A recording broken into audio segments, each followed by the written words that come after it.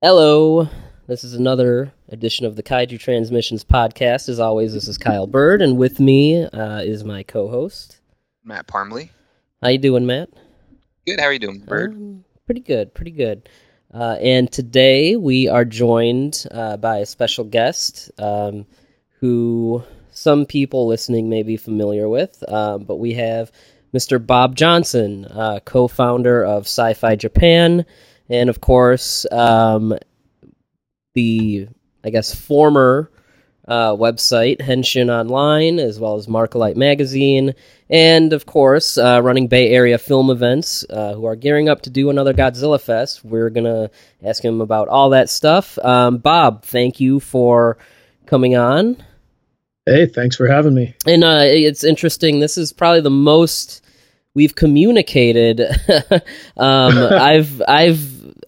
Some people might know I've done stuff for Sci-Fi Japan in the past. Not recently, mostly because time and of course my new hobby of podcasting kind of shoved that to the wayside. Most of my communication was through Keith. So yeah, Bob is finally. It's nice to finally get a minute to chat with you. Yeah, no, Keith has basically been carrying the thing because I've been occupied doing these shows for Bay Area film events and things. I've neglected my Sci-Fi Japan duties a little bit, but I keep promising him I'll do more. But. Yeah. But yeah, so I guess in a way we're sort of colleagues-ish, but yeah, we're here to talk to you about Godzilla Fest and of course kind of get into your endeavors. And so like I said, you've been around for a while doing stuff. I'm very old, so many years. I mean, a lot of people probably know some of your writing from different fanzines and magazines, and of course your screenings in the Bay Area. But I guess let's take a minute to just kind of backtrack. I feel like everyone kind of probably has a similar story, but just gotta get it done with. How did you become interested in Godzilla and kaiju and Japanese genre films? Well, let's see. I guess I'll give away my age by talking like this, but it basically started back in 1967. Ultraman was showing in the San Francisco Bay Area on TV 20, and I was watching that. I grew up, watching all the cartoons, like Speed Racer and Gigantor and Kimba and Astro Boy and all that stuff. And then here came Ultraman, and I thought that was so cool because up to that point, the superheroes we had here were like Batman and the Green Hornet and the old Superman. But here's Ultraman, this giant guy fighting monsters, and the cool. I used to call it like the Super Ball mold, the paint swirl at the beginning. I thought that was really cool. And then I was over at a friend's house, and he said, "Hey, you got to watch this movie that's on today. This is really cool." So, okay, what is it? It was Godzilla versus the Thing. So I watched that, and I was instantly hooked, and haven't looked back since. Yeah, I think a lot of people have Godzilla versus the Thing as kind of the gateway drug. However, I don't hear Ultraman often, so... Ultraman, yeah, no, Ultraman's big in my world. But, no, I mean, Godzilla versus the Thing is funny because that's, like, my favorite movie, and I think it's, like, the best of the bunch. Yeah. So I guess technically it was all downhill from there. But... yeah, well... no, after the first one was still my favorite. So I guess that kind of leads naturally into the next thing I kind of want to ask you about is what made you decide to start researching and writing about Japanese genre films? For people that are younger, I mean, I'm probably the last generation.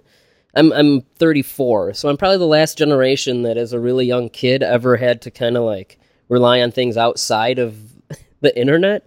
So,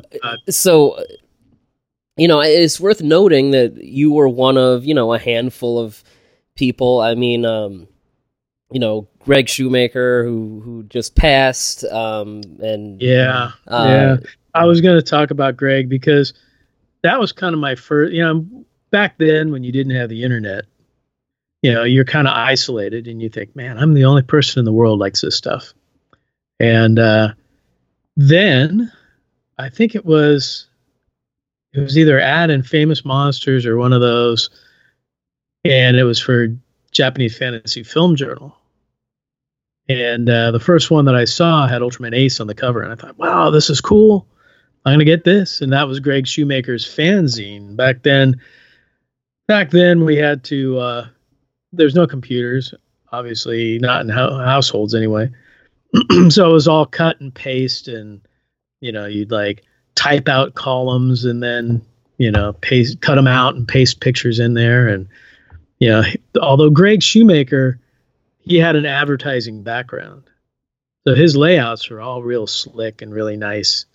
Then you had other things like Japanese Giants, and Ed Gozowski did the Japanese Giants. There's also was like Giant Dumb and a few others, and they all kind of varied in quality. Some were just kind of like Xeroxed pages of type, with some dark photos and things. But once we got up to Markolite, when we did that, and that was like the late 80s, early 90s.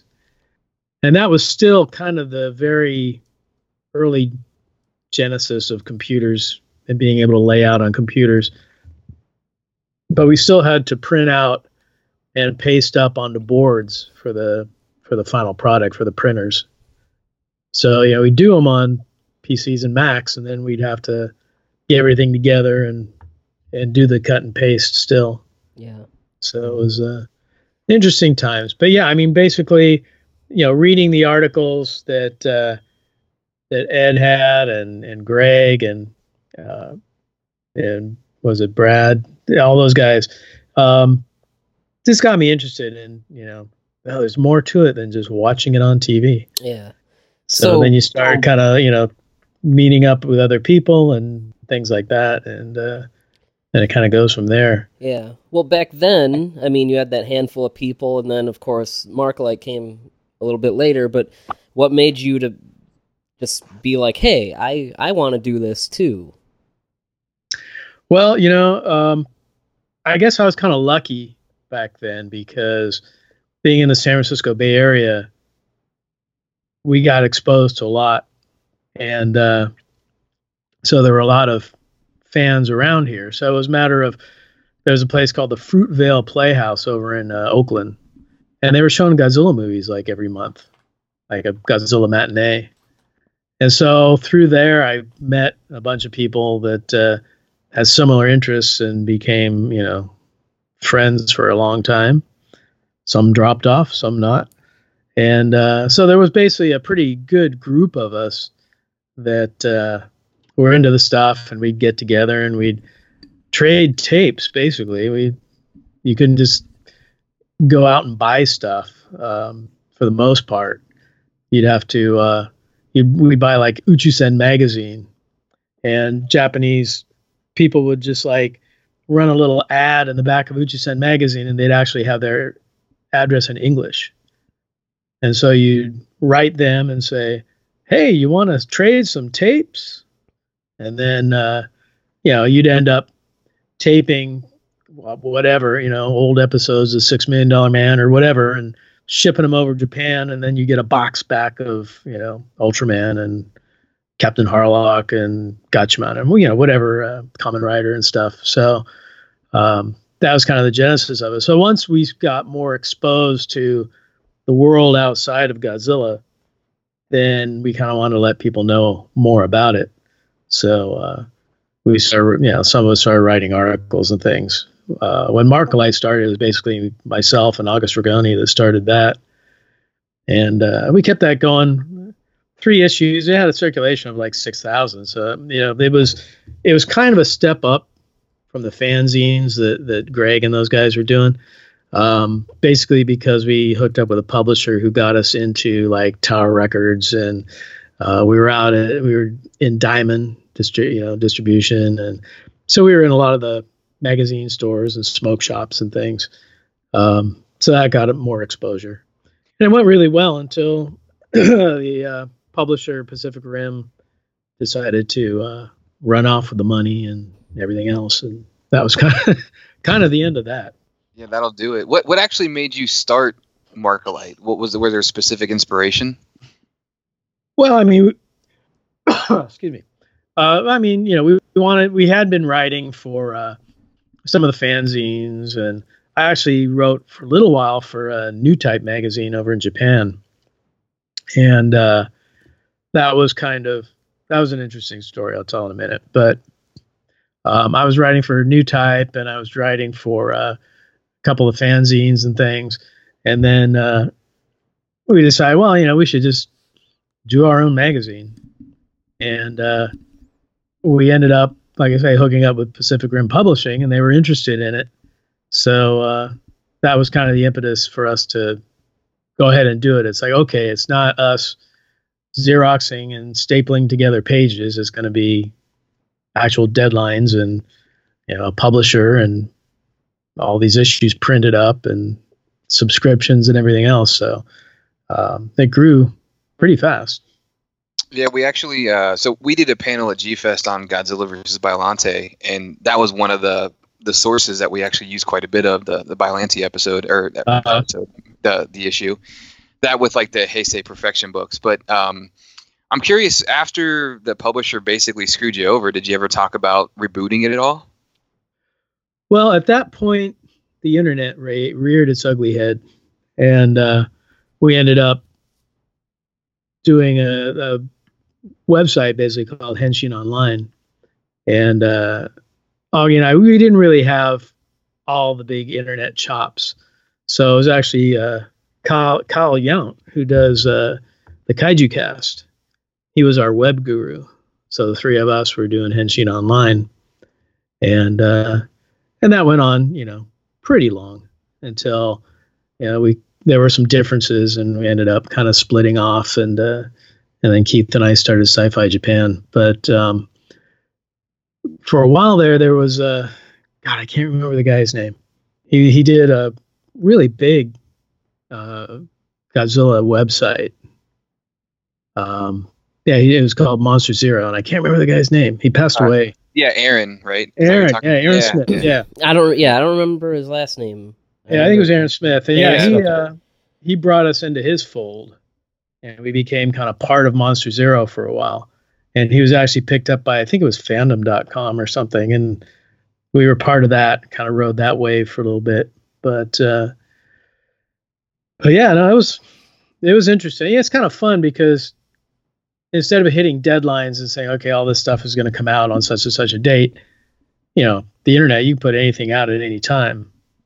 And I think over the years since then, the internet has kind of made printed media pretty much obsolete. Because by the time you put together a magazine and print it and put it out, whatever news you have in there has already been on the internet for a month. It's really kind of hard to keep on the edge of everything.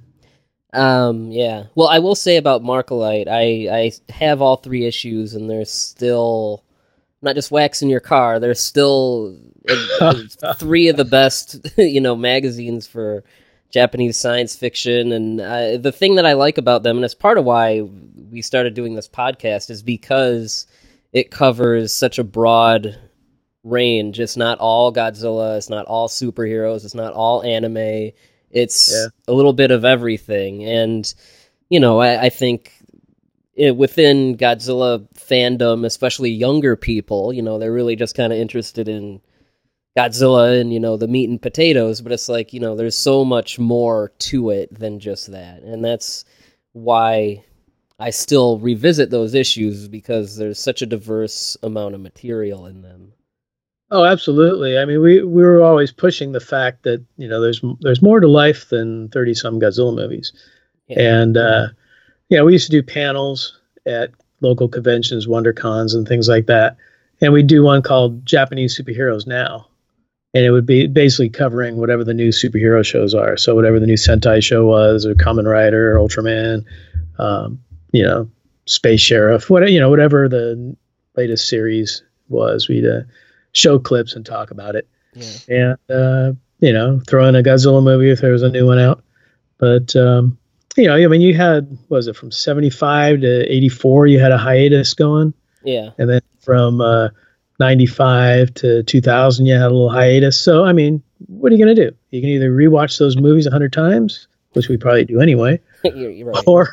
or you could check out a few Ultraman episodes, or any of the superhero shows from Toei, or even the animation. A lot of the effects guys and writers and things, the directors that worked on the Godzilla films also worked on TV. Then they worked on a lot of the Ishiro Honda worked on Mirror Man and Return of Ultraman and Zone Fighter. So you can kind of say, well, I don't want to just jump in cold, but I can follow Ishiro Honda and watch his episodes and kind of get into these things that way. Yeah, Zone Fighter is wild. We covered that on the show, and I really dug the Honda episodes. I am actually curious, how did you back in that time, like how did you find the information you guys were able to present in Markalite? Because there's a lot of really good stuff in there, and not having the internet and a means of communication, like how did you go about finding out the information you presented in the magazine? Well, fortunately, being in the San Francisco Bay Area, we had Japantown, or the Japan Center in San Francisco. And I always used to joke that we pretty much kept that thing afloat, because we would go down there and you'd have like Kinokuniya Bookstore and Tyodo Records and, all these different places. And, basically we knew when stuff was coming in. So we'd be standing there when the boxes came in, and, they'd open. Kinokuniya, there was this one girl who worked there, Fujiko, and she knew us, we knew her. And so we knew when the stuff was coming in. So we'd be there right on that day. And she'd open the boxes, and we'd get to dig through before anything got on the shelves. So we'd buy a lot of the books, a lot of magazines, even the kind of kiddie TV books like TV Kun and TV Magazine, things like that. And that would have basically, Uchusen Magazine as well. That would have a lot of information. And, it's like we'd find some Japanese people and bribe them to translate stuff. And we'd kind of go from there. I had a Japanese pen pal who actually lived in Scotland. And I'd send him stuff and he'd fax back translations. Oh man, fax machines. You're taking me. Nice I was working at the Claremont Hotel in Oakland, which is like this big resort. And I was in the AV department. And we also oversaw the business center. So I could kind of get in there and play around with the fax machines here and there. Well, one morning, I came in and our translator had translated he must have been saving this up for months. But he had 40 pages of stuff, and he just faxed it all over that night.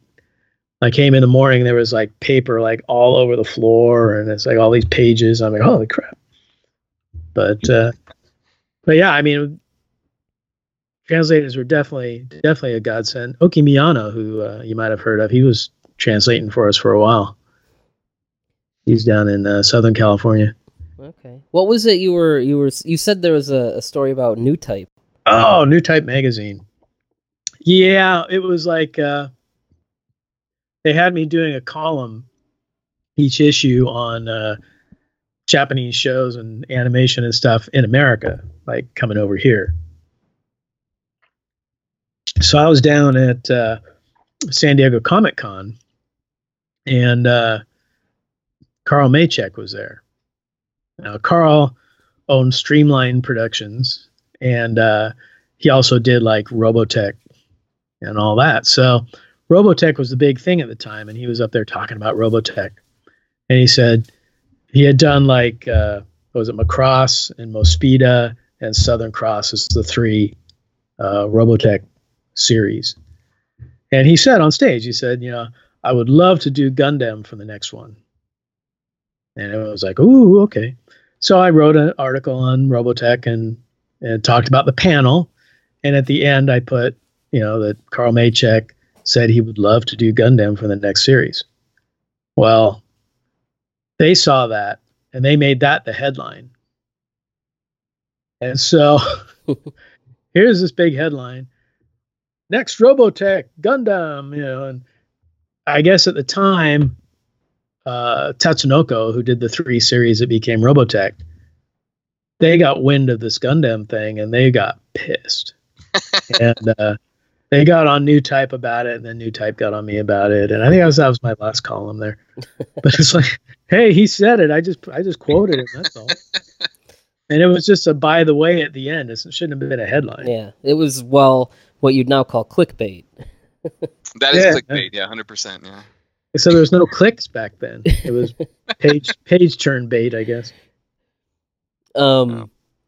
Well, speaking of the internet, that does bring, and you kind of went over this, but with the after Markolite, there's a few years, and then Henshin Forums is kind of an online version of that.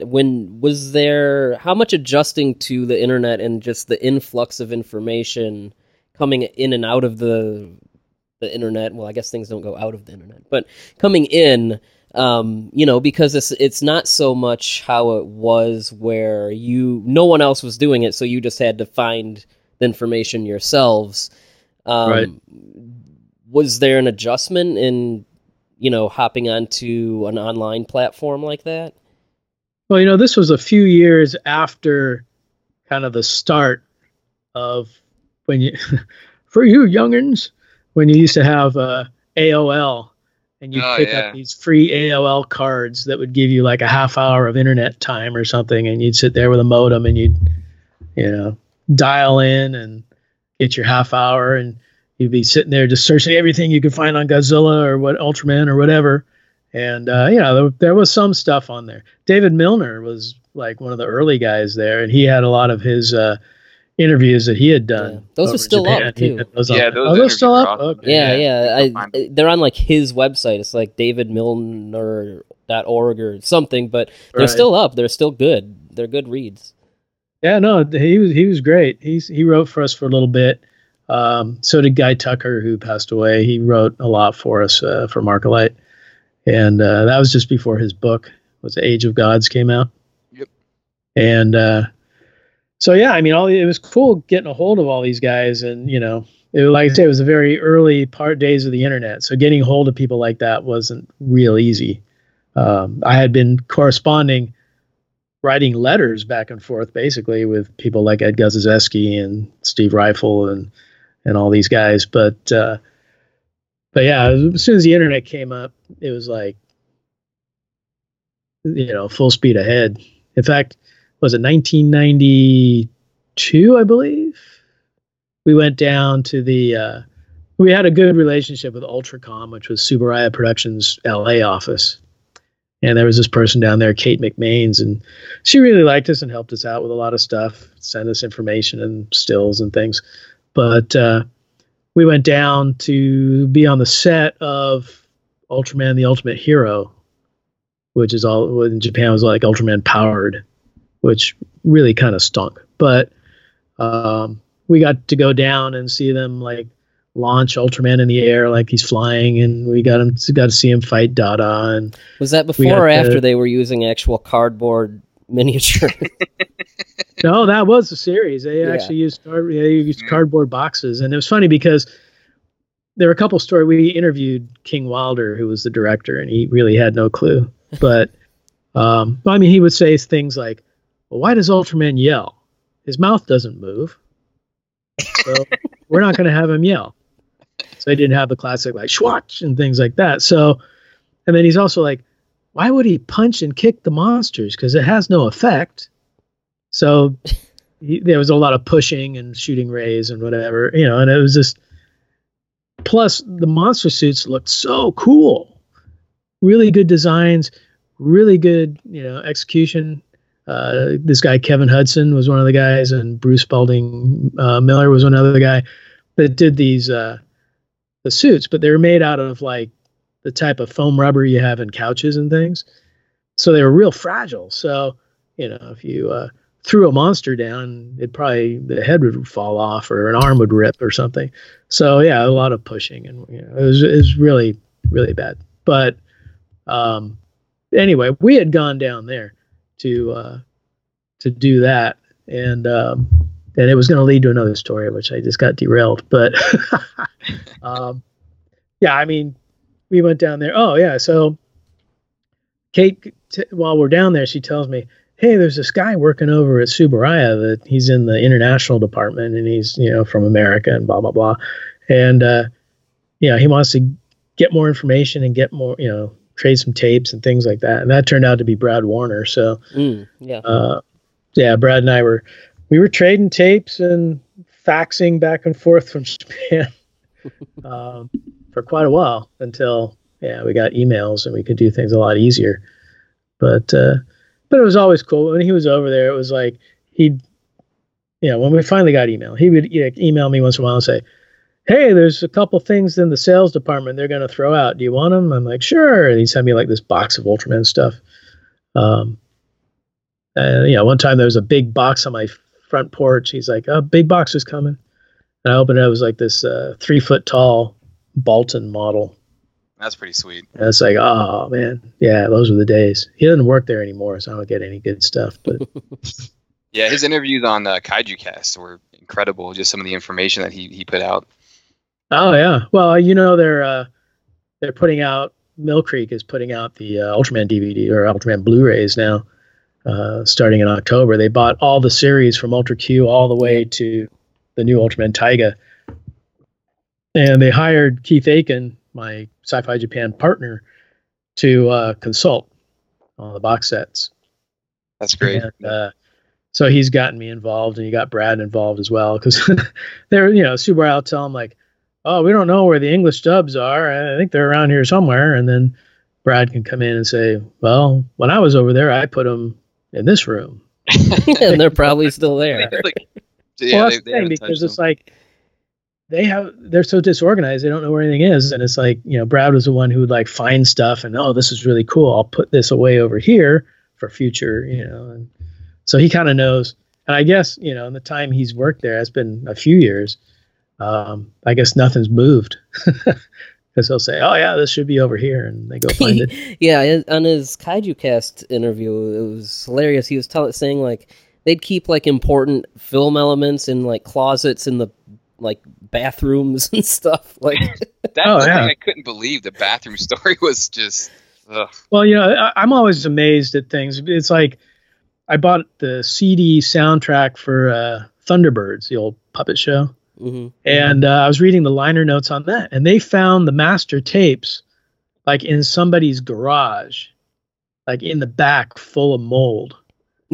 They had to go through and they had to clean off all the mold, and then they could play it. They'd play once and pretty much disintegrate. So they'd have to play them and record them and then clean them up.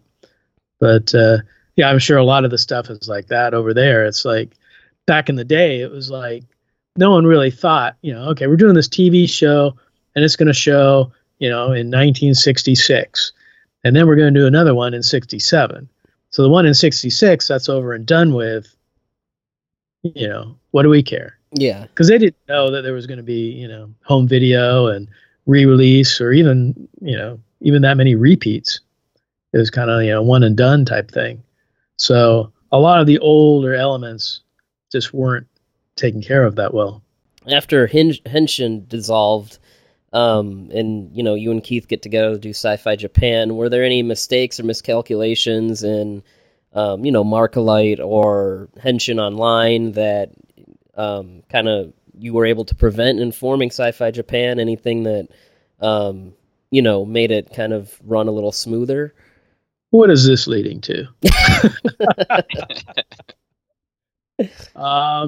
I will just say that we learned from some things, and we just basically got together as many people as we could that had the knowledge and were good to work with, and we launched it from there. Yeah. And it's been going for over 10 years now, I think. And it's been a while. Writers come and writers go, and Keith keeps cranking stuff out, and I jump in when I can, and Sci-Fi Japan just took off like crazy, because we our stories, once in a while we'll post an article and it'll get picked up by CNN or other thing. We were linked on CNN Go, I think it was. Mm-hmm. It's like kind of their international site or something, and they were linking to us all the time. Yeah. So it's good to see nice there's to still a regular flow of content, especially because, like you said, writers come and writers go. I mean, I'm right here, one of them. Well, hey, but let's be honest, we don't really get paid for this. Right. We're all doing it for the love of Godzilla or the love of Ultraman or whatever, and so it's like sometimes real life gets in the way, and you get pulled away for a while, and then you come back. But and even fandom has its differences and things, and I kind of learned over the years. It's like, well, I really love this stuff, and if there's a few kids peeing in the pool or whatever, then so be it. I'll just stay in the deep end or something. And that's kind of been my attitude. Enjoy myself, Right. So you mentioned Godzilla. I actually want to pivot to classic media. How did you become involved with classic media, and how much input did Toho have on your Terror Mechagodzilla commentary? Because that commentary is great. In fact, one of the things I learned from it was the suit actor for Titanosaurus was actually wearing it backwards at times, which is incredible to think about. I don't know how he would even do that, but yeah. You see how he moved and things. I mean, even like it's kind of like Twin Tail in Return of Ultraman. If you're familiar with that monster, but the suit actor would face forward and face back because you could see him. He'd bend back, he'd bend forward, and all that. And so they had to keep pulling him out of the suit, sticking him back in. But I mean, the audio commentary, classic media basically bought the UPA library, and those movies were actually out. I think. Paramount, I think, or somebody put them out. Yeah, it was Paramount. Or Scimitar. Yeah. Well, it was Scimitar Paramount, Video. then Scimitar. Yeah. So Scimitar put them out, and they did a pretty good job with them. But there was no extras or anything. They were pretty bare bones. And so classic media picked up UPA, Scimitar, that whole library. And they decided they wanted to do something with them. And they ended up getting hold of Ed Gazowski and Steve Rifle, who did audio commentaries on the British release of Godzilla King of the Monsters. And they decided, hey, these guys are good. So they brought them in. And Ed and Steve, basically, they didn't want to do commentaries for every single movie in the set. So they got Keith and I to do Terror Mechagodzilla, and they got Stuart Galbraith. I think he did. Which one did he do? He did Monster Zero. Monster Zero, yeah. They did Richard Pusateri. He got Godzilla's Revenge, which I thought he did a great job with. So yeah, it was kind of like assembling the all-star cast or whatever. And so yeah, we went down and we recorded. It was funny because they kind of ran out of studio time by the time they got to Terror Mechagodzilla. So Keith and I just went over to Steve's house, and he had us in this one room. He was in another room, and we had a monitor in front of us, and we had our scripts and whatever, and we just went from there. And I was kind of wishing it would be a little more free form. Write the script, put it together, submit it to Toho. They had to read it all over and approve it, and then they'd send it back to us, and then we couldn't really deviate from it because anything else we would say, wouldn't be pre-screened or whatever. But I mean, they pretty much wanted to make sure we weren't like sitting there making fun of things and goofing around, and So, but yeah, I mean, it's tough, when you can't ad lib or something to actually time the thing out. Yeah. And do it to the image of what's going on the screen and things. Yeah. I've never heard of anyone besides them doing that for a commentary. I'm sure it's happened, but it's always a lot of times you put a bunch of notes together and you sit down and as you're watching the movie, you talk about, hey, no, this is where this has happened and that has happened. One of the better commentaries really is John Carpenter and Kurt Russell. I just was thinking about that because they're like pouring drinks and they're pouring beers. Yeah, it's great. They're getting looser as they go, and that would have been great. I'd do it that way. Yeah. Did Toho make a lot of changes or request a lot of changes from your original script? I'm just curious if there's any things that they asked you to remove that would be factually relevant to our audience. No, no, not really. They pretty much just rubber stamped it and sent it back. I hadn't heard if anyone else had their stuff changed, but yeah, they didn't have a problem with anything we put down.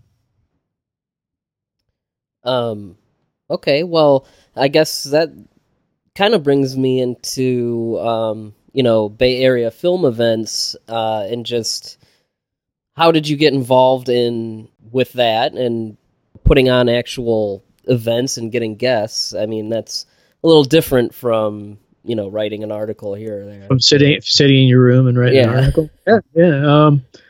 Yeah. I mean, we used to go to, again, being in the San Francisco Bay Area, there's so much going on here, and we would go to movie screenings here, and we'd even, we'd drive down the coast, go down to L.A. and Hollywood, and go to movie screenings like at the Egyptian and things. And we kind of noticed, like, we had Thrillville, which was hosted by Will Viharo and his wife, Monica, the Tiki Goddess. And they would go up on stage and yuck it up and spin the wheel for prizes. And, it was a whole kind of lounge lizard type atmosphere.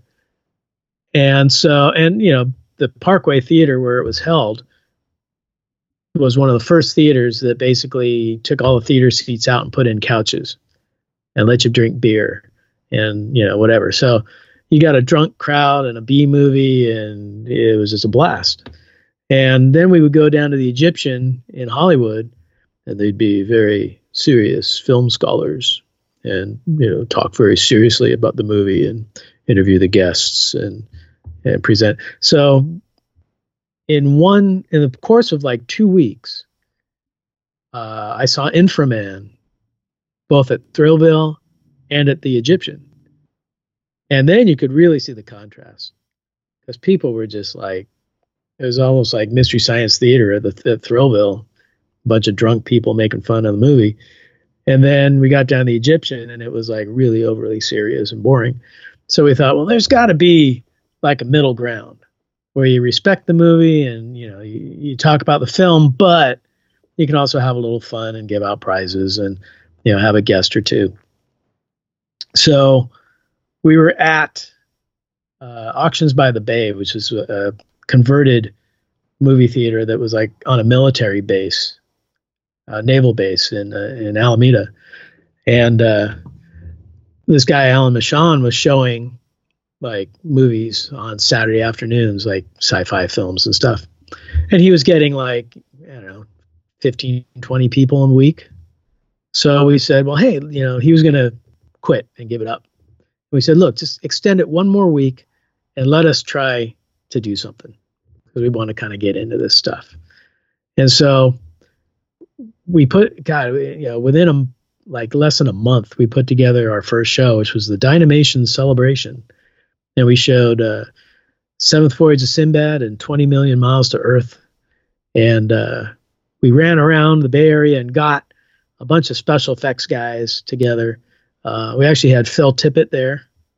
And we had this guy, Webster Colcord, who had done a lot of stop motion stuff. His first job was the Singing Raisins, that Heard It Through the Grapevine commercial or whatever. Yeah, that commercial's awesome. Yeah, that was his first job. And then, he's gone on to do Pirates of the Caribbean and Superman Returns and Ted 2 and all this stuff. But we had him there, and we had Justin Cohn and Jim Pearl, who did work on like Nightmare Before Christmas and James and the Giant Peach and Coraline. So we had like a panel of special effects guys, and a local Creature Features host, John Stanley. We had him host it. And then we just did flyers and threw them out everywhere, and we got like 200 people there. And so he was like really happy. So, so we were already talking about doing Godzilla Fest, and there was a group of us, getting ready to do it. And Alan Michon originally kind of, wasn't sure about it. He was just, giving us a chance with one. And another guy who owned theaters, I had breakfast with him, and he wasn't really that interested. He didn't think it would do that well. So we ended up at the Castro Theater in San Francisco, which is huge. And this guy, Eddie Miller, who did the film noir festivals there. He still does them there. He's actually, I guess, Turner Classic Movies. He introduces all their noir films now. He got us in there into the Castro. So we're like, great, let's do that. And we talked to the programmer there, and what started out as like a weekend thing turned out to be 7 days, 22 movies. We brought Jerry Ito up from LA. We brought Russ Tamblyn up from LA because we were showing War of the Gargantuas. We got who did we get? Oh, we got Tsutomu Kitagawa, who was the current Godzilla actor at the time. We got Hiroshi Koizumi, and then we got Akira Kubo. And we also found Ed Keane, like wandering the streets of San Francisco. He played the mayor of Rolisica down in Mothra. So, or not Rolisica, I guess Newkirk City. And so we had all those guys there, and we did this huge show, and the second show almost killed us. But we had like that Saturday night, we showed Mothra and Tokyo SOS, which was the new movie at the time. They were working on Final Wars when we were doing this. And we had Hiroshi Koizumi and Jerry Ito and Ed Keane there, sort of like a Mothra reunion. We had 900 people in the theater, which was amazing for Godzilla. Yeah. And then Sunday we had Son of Godzilla and Son of Godzilla and Monster Zero. And we had Akira Kubo on stage. We got like 450 people there. So it was a big success, and we kind of springboarded off of that. We did quite a few shows at the Castro before we kind of moved around to other theaters throughout the Bay Area. But we did Castro Theater. We did a James Bond show. We did a Creature from the Black Lagoon triple bill where two of them were shown in 3D. And we did quite a few shows there. And then we kind of moved around to anywhere from Santa Cruz to Sacramento to El Cerrito to Oakland and things. And we kind of did other shows until about like 2012. Oh, no, actually 2010 we did a Halloween show at the Grand Lake Theater in Oakland.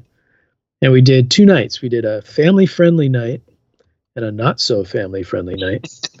So family-friendly night was Son of Godzilla and Frankenstein Meets the Wolfman. We wanted to show Abbott and Costello Meet Frankenstein, but the Paramount Theater in Oakland booked that like a week before us, so we had to go with another one. And then not-so-family-friendly night was The Howling and Motel Hell. So that was one of my favorite ones. It's like, anytime you can show Motel Hell on the big screen. It takes all kind of critters to make Farmer Vincent fritters. But and so we kind of, that was like dabbling in Godzilla. But then in like 2012 we did the 50th anniversary of King Kong versus Godzilla. That was at the Bow Theater in San Leandro. So we showed King Kong versus Godzilla and GMK, and we had a local horror host, Ballrock, host it, and a surf group called the Deadlies played. Back to the Godzilla Fest with Russ Tamblyn, he'd kind of famously been very dismissive of War of the Gargantuas, even when he was working on it. But from what I understand, that was the first time he ever really kind of like sat down and watched it, and I think he had either his kids or grandkids with him, and like he was actually kind of like surprised, and he was like, that was actually like kind of good. And Russ Tamblyn was great. I mean, he was one of the funner guests that we had, not just at that show, but any show. Yeah. And, people were all saying, oh, yeah, he hates the movie and he's an ass and all this stuff. And it was so far from the truth. It's like I ended up picking him and his wife up at the airport. And at the time, I think, was it Joan of Arcadia was on, and his daughter Amber Tamblyn was in that. Mm-hmm.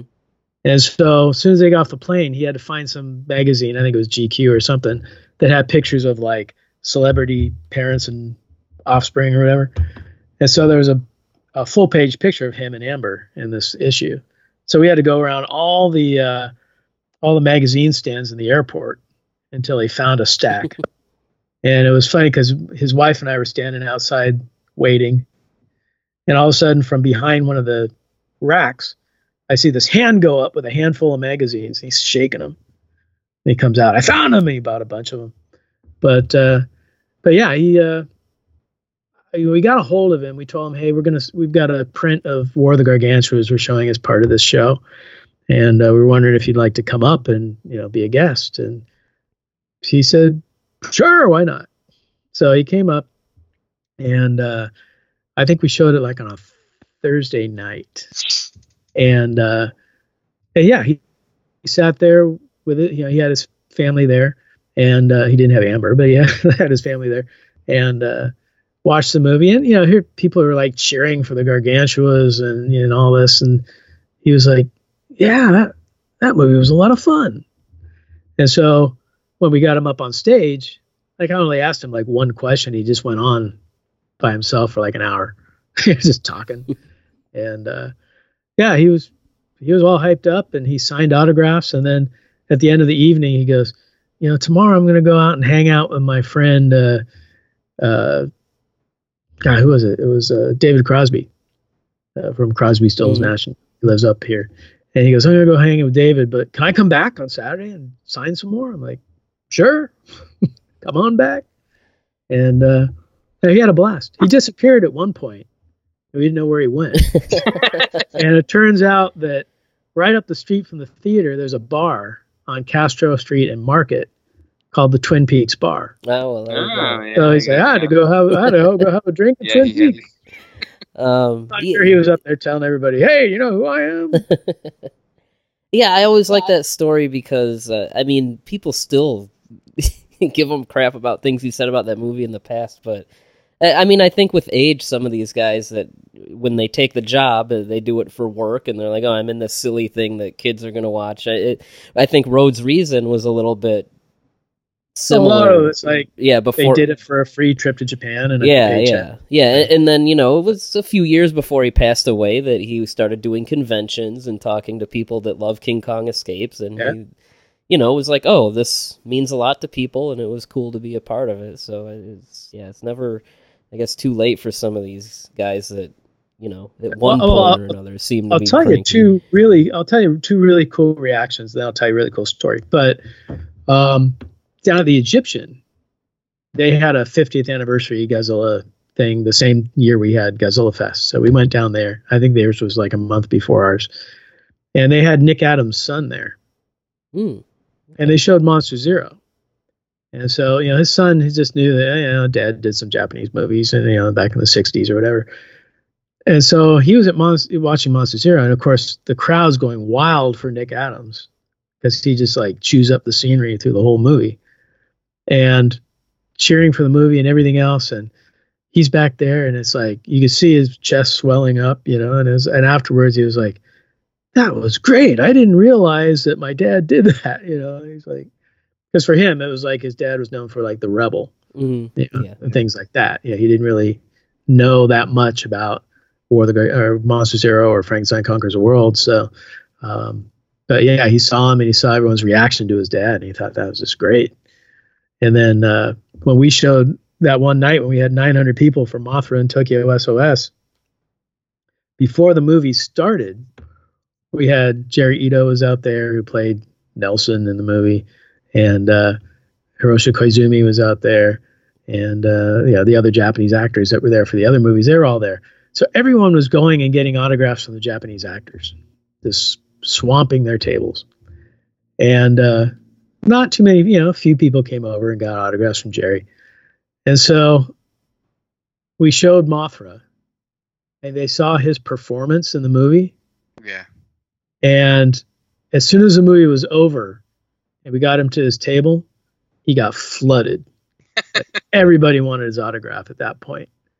And, it's like, he did a good job. Check it out. But he's great as Nelson. That's a fantastic performance in that movie. Oh yeah, I mean, even right at the end, it's like, he grabs that guy's cane and throws it down, and it's like, I never asked him. I was going to ask him if that was just like, if that was in the script, or if he just saw a guy with a cane and thought, I'll just grab this cane and throw it. But But yeah, I mean, to this day, I love that. Yeah, that's one of my favorite non-Godzilla films. Oh yeah. Yeah. Just Oh, between Jerry Ito and Frankie Sakai and of course Hiroshi Koizumi. I mean, it's as good as it gets back then. It was a great cast, basically. And of course, it was cool having Tokyo SOS because Hiroshi Koizumi reprised his role.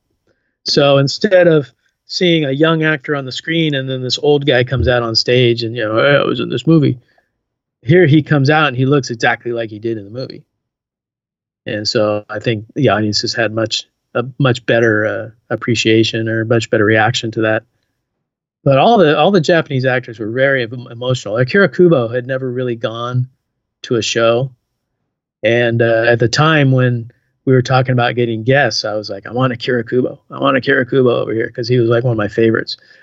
And we got him over there, and he was like, yeah, he was sick for a few years, and he came over, and when he went back, the person Shigeko who got us a guest, she's like, oh, he's never looked this good. You know, he looks great. He's really happy and joyous. In fact, at the very end of the show, when he was up on stage, we let all the guests go up and kind of say their goodbyes to the audience. And he got up there and started singing I Left My Heart in San Francisco, at least whatever words he could remember. And yeah, it was just like tears in the audience. It was funny. But the biggest thing, the big story I was going to tell is I had no clue how close Hiroshi Koizumi and Jerry Ito were. And they hadn't seen each other in probably 40 years. And so when I picked up Jerry Ito and his wife at the airport, the first thing she says is Hiroshi here? I'm like, no, he's at the theater. We'll go see him now. Oh, okay. So we went over to the theater, and there they were. And the two, they saw each other, and they gave each other these big hugs, and they were like totally inseparable for the whole show. And then at the end, when it was time to go, they hugged and said goodbye, and they were both in tears as they were going their separate ways. Jerry was going back to L.A., and Koizumi was going back to Japan, and Jerry Ito passed away a few years later, so I don't think they ever saw each other again after that. Wow. But yeah, I mean, it was just all these little kind of stories within events that, you can't really go up on stage and, hey, guess what happened today? So a lot of people don't see that, unless they hear about it later. So you mentioned past Godzilla Fest. I want to turn right now to Ultramania. Can you just talk about your involvement with Ultramania and what that was? Yeah, well, Godzilla Fest was a big success, and Brad Warner was one of our translators at Godzilla Fest, and so he went back and told everyone at work, hey, I did this show, and they had all these people at Castro, blah blah blah, and so Tsuburaya approached us about doing an Ultraman show because they were just releasing Ultraman the Next, which was a great movie, and I wish they kind of went that direction, but they wanted us to show that, and then we said, okay, well, can we also show a couple other movies or maybe some episodes and things? And they kind of let Brad and us kind of plan the thing, and it took off from there. I mean, we showed Ultraman the Next, and we showed episodes of Ultraman, and I think the newest one at the time was Max, Ultraman Max. We showed the first 2 episodes of that.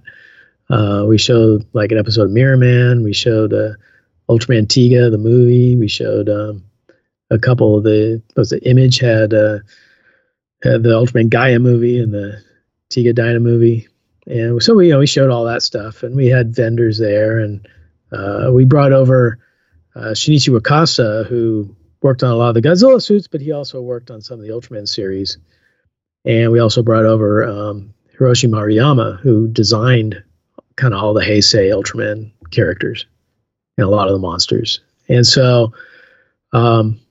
In addition to that, we put on a stage show. They sent us an Ultraman Dyna suit, and they sent us like a mask of an alien, like an alien mask. They were like, God, we gotta have this guy fight a monster or something, or an alien or something. And so Webster Colcord, who I mentioned from our first show, he actually put together an alien suit for us. And so we used the mask, and we had our friend Butch go up on, basically we pre-recorded something on screen where we were giving away an Ultraman guitar, Ibanez Ultraman guitar. So I had Mr. Lobo, who hosts Cinema Insomnia, and a local DJ go up there on stage, and they were going to give away the guitar. So suddenly up on screen, this alien comes up and says, the guitar is mine and everyone is trapped, and, all this other, crazy stuff. And so we had another friend of us had a robot monster suit, like the gorilla suit with a diving helmet on it. Yeah. And so Robot Monster comes up and grabs the guitar, and then we had these little Kevin D'Antonio, who works with us, he found these little blinky rings online. They were like 30 cents each or something, but they blinked red and they blinked blue. So, that's perfect. So we had Lobo up there, and he'd say, everybody turn on your rings to call Ultraman. And so, he had like 400 people in the audience all holding up these rings and flashing red and blue. And then we had a sound effect, and Ultraman came on stage. And we had these guys, the stunt guys from stunt people from San Francisco. And they did all the stunts and the big fight on stage and everything. But the funny thing about it is these Ultraman suits are made for little skinny Japanese guys. And the stunt guys from San Francisco were all pretty muscular. So we found like the skinniest one of them. That's okay, you got to go in this suit. So we rehearsed. Everything was great. So day of the show, it's like, 15 minutes before we're supposed to start. And I'm getting this guy in the Ultraman suit. And the zipper on the back is like plastic, like this cheap zipper. So I start to zip him up, and it broke. I'm like, oh, crap. So he's going to have to like fight with his back to the screen. But then again, he's got this ponytail hanging out. So Ultraman's going to have a ponytail. And I got Brad, and I go, oh, crap. We broke the suit. We broke the zipper, And he's like, well, wait. Maruyama used to work on the set, and he used to fix the suits on set. I'm like, great, get him over here. So he comes over, and he borrowed a Leatherman, and then he said he needed wire. I'm like, oh crap, where are we going to get wire? So my friend Butch and I climbed underneath the stage, and we found like these old sconces which had like wire wrapped around them. So we pulled them out, and then Maruyama's like cutting these little pieces of wire and poking holes in the suit and basically like stitching it up with wire. And he got it all basically put together about 10 minutes late in starting, but he went out there. He was supposed to also do like a photo. He was supposed to get out of the suit and then get back in and do a photo thing, but we couldn't re-stitch it up, so he just kind of did the fight, and then that was the end of Ultraman. But that's still pretty awesome, though. yeah, it's like, oh god, what do we do? We broke the suit. Yeah, luckily Super Aya didn't like charge us for it or anything. So we do have another Godzilla Fest coming. This is your time to sell people on it. What's in store for the show this year? Well, Godzilla, it was originally Godzilla Fest, and then we went to Godzilla Night, and we did like 6 or 7 Godzilla nights, like one each year. And then as it kind of grew, it wasn't a night anymore. Last week was a whole weekend, or last year was a whole weekend, and this year is 3 days, so it's not really Godzilla Night anymore. So we just being a fest. We'll go back to Godzilla Fest again. So it's Godzilla Fest, and a lot of people are actually really glad we did. It's like, okay, I didn't know how much people like that. But, yeah, so it's going to be 3 days, and we've actually got 12 movies. So, up until this point, I say we did 22 of the first one, and then ever since then, it'd be 1 or 2 or, the most 3. But and we got 12 movies this time. And luckily, Janus Films got the theatrical rights to all the classic movies. So it's like, obviously the Criterion box set's coming out. Yep. So most of those were the ones we got to choose from. I'm like, hot damn. Because again, I think Godzilla vs. the Thing is like the best of the best. And it wasn't even available when we did the first one. Yeah, we showed a bunch of classics, but that one was not available. Now it is. So that's going to be in the show. We're actually kicking off Friday with something I always wanted to do. We've got 2 screens going at once the whole weekend. So you kind of have to bounce back and forth, whatever you want to see. So Friday, in one theater, we have the classic 1971 drive-in double feature of Monster Zero and War of the Gargantuas, both in English. And then in the other theater, we have Frankenstein Conquers the World and War of the Gargantuas, both Japanese subtitled. So you can pick your poison. You can go into one theater and see the classic double bill, or you can go into the other theater and see the actual film and sequel. And so that kicks it off. But we're also showing. We're showing. I got my whole list right here. Of course, Godzilla's a Thing, Ghidorah the Three-Headed Monster, Monster Zero, Destroy All Monsters, Rodan, Son of Godzilla, Godzilla vs. Megalon, Godzilla vs. Mechagodzilla, Terror of Mechagodzilla, and Keith and I promised not to talk during it. Frankenstein Conquers the World, and of course War of the Gargantuas. And we are showing the 2019 Godzilla King of the Monsters because Michael Dougherty is our special guest. Yep. And it was funny because I have a podcast called Planet 8, and if you check it out, I'll talk about it later, but we have one episode where we reviewed Godzilla King of the Monsters, and we did a 1-hour interview with Michael Dougherty. And Keith and I actually did the interview, and then I just, added it to the episode. And that's a great interview, by the way. I listened to it. Yeah, I got to say, man, yeah. Michael Dougherty is just as big a geek as any of us when it comes to Godzilla. He loves it. And by the time we got done with the interview, we all kind of bonded over this interview. And then I mentioned, hey, I'm doing a show in August, and I'm showing all these movies. I rattled off some of the titles, and he goes, well, if you can fit my movie in there, I'll come up. Oh yeah, done. Okay. It was as easy as that. It was That's as pretty easy awesome. as that, yeah. And And I'm just amazed. It's like, on the day that the news broke about the Criterion box set, my phone goes off and there's a text from Michael Dougherty with a link to the box set. I'm like, I got Michael Dougherty texting news to me. This is great. That's pretty cool. But yeah, he'll be there the whole weekend. It'll be a lot of fun.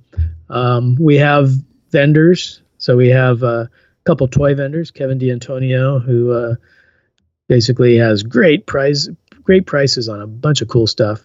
And also James Osborne, who does Final Kaiju Legion. He'll be the other dealer there. And then we have 3 artists. We've got Lenny Romero, who does really amazing pencil sketches that look like photographs. And he's just starting to get into color now. So I don't know, he'll probably have some color stuff there.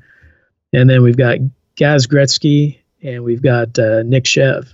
Yeah, I love Nick Shev's a friend of ours. So Yeah, Nick is amazing. In fact, it's funny. Earlier this year, at the ripe old age that I am, I decided to get a tattoo. And I figured, I'm going to get Creature from the Black Lagoon. I said, who could do that for me? And I ended up getting Matt Frank to do the creature for me. And so I got that. So the other arm is like, I got to do Godzilla. So what am I going to do? And so I got Nick who's going to work on that one.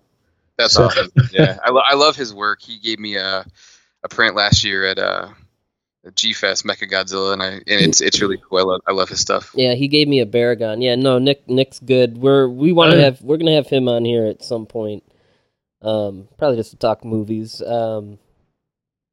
Well, Bob, it sounds like you'd mentioned that it definitely sounds like the screening rights are a lot easier going through Janus. Much easier. When you used to have to go through Toho, they would say you could only show prints, like 35 millimeter prints. And so you'd have these, a movie with 35 millimeter prints are like 2 or 3 reels, big, heavy reels. And so not only did you have to license those for extravagant Toho fees, but you also had to ship them over from Japan and back. So it was a huge expense. Yeah. Jeez, yeah. So, yeah. And, most theaters these days, because of all those expenses, don't really do film. They do digital, yeah. It's all DCP and digital and whatever. So that's pretty much the route we're going. Mm-hmm. We showed a couple prints at the Harryhausen show we did earlier in the year, and you really kind of roll the dice when you try to get collected. Like sometimes the distributors don't have a print, and you have to go get a collector's print. And then those collector's prints, a lot of them are like old 16 millimeter TV prints and things. And some are not always in the greatest quality. So at least with the digital, you kind of know what you're getting. Yeah. Well, I mean, this and the previous Godzilla Fest that had like 100 guests. I mean, what's the prep like for a show like that? How much time does it take to plan out? And so on and so forth. Well, we do. Our goal is usually to do 3 shows a year, and we've been doing 2 a year just because real life has gotten in the way. But it's a good 3 months to kind of get everything together, and you want to get all your, because we'll usually print up like 5,000 postcards and a bunch of posters and drive around the Bay Area, put them out, or send them off to. I think Lenny had some at G Fest this year, and he took some down to San Diego. Chris Mowry put some at the Toho booth at San Diego Comic Con for us, and so we get them out however we can get them out, as well as the whole online push. But yeah, I mean, they're saying like if people buy a weekend pass for this thing, they get a button, they get a lanyard, and they get a silk screened poster, which is really cool. I finally have a picture of it. I'll have to post it. Basically from Three Fish Studios of King Ghidorah like blasting San Francisco. Okay, yeah, I have the website pulled up now. I'm looking right at it. There you go. So yeah, it's really cool. But again, you gotta order banners, and you gotta get the buttons going and design the posters and the postcards and all that kind of stuff. And so yeah, it takes a while. And then of course you have to put together the schedule, and then you have to figure out when the guests are going to be there, or guests are going to be up there. We've got Lord Bloodraw, who hosts Lord Bloodraw's Nerve Wracking Theater. He's going to be our host, at least on Friday and Saturday. And so, I have to work with him, and yeah, it's just a lot of logistics, making sure that the dealers all have the right space in the lobby. This lobby this year is like jam packed. So I've got other artists and dealers that wanted to be in on it, and I had to say, I'm real sorry, we don't have. Matt Frank wanted to come out and sell. I'm like, oh man, I don't have room. Like, we can come out and have fun if you want. He might do that, but you never know who's going to show up. He says Cal Yount is coming down for it. He wants to. He was down for a couple of the earlier ones, and he wants to come down for this one. Yeah, so, sounds like an awesome time. Yeah, I know Richard Pusateri basically told me he's already booked his hotel, so he'll be up here. And so, yeah, I mean, a lot of the old guys, new guys. I think Keith is even coming out of hibernation to come to this thing. Yeah. So. But no, yeah, it definitely sounds exciting. That's Godzilla Fest is August 23rd, 24th, and 25th at the historic Balboa Theater in San Francisco. I got the looks like individual tickets are $12.50, 10 for seniors, and then you got passes for Friday, Saturday, Sunday for $60, $50 for Friday, Saturday, and $25 per day. I mean, that's more than reasonable for the amount of stuff going on here. And like I say, if you buy the 3-day pass, then you, like you say, you get the poster, you get the lanyard, and you get a button. And we'll see if we can put a couple other incentives in there. But yeah, it should be a blast. You can go to bayareafilmevents.com for all the information and links to the tickets. We also have a Facebook, basically facebook.com/Bay Area Film Events, and there's also links there to an event page where you can go on, and if you want to ask questions or talk Godzilla or whatever you want to do, and then I'll we usually post the latest news on that. Yeah, no, I definitely encourage anyone listening to check it out if travel and money and life will allow it. Yeah, it sounds like a lot of fun. Beg, borrow, steal. Right. How often can you see all these movies on the big screen? I mean, that's the whole, one big reason why we do this is just because it's so amazing to not just see the movies on a big screen, but to see it with a large audience of people that are like-minded and love these movies too. Yeah. Yeah. And it's just, it's kind of fun to do the whole community. It's not like you're going to your Cineplex and someone's going to be kicking your seat and spilling their Coke on the floor and whatever. It's like, the people are there to enjoy the movie and to have fun. And, the crowds are amazing. They're always, we've never had a problem. They're always well behaved. We had, I'll tell you one kind of off subject story, but it's pretty funny. We did a Beatles show down in Santa Cruz, and this guy comes in dressed to the hilt like John Lennon, like in the white suit, the long hair, and the round glasses, beard. Looked just like John Lennon.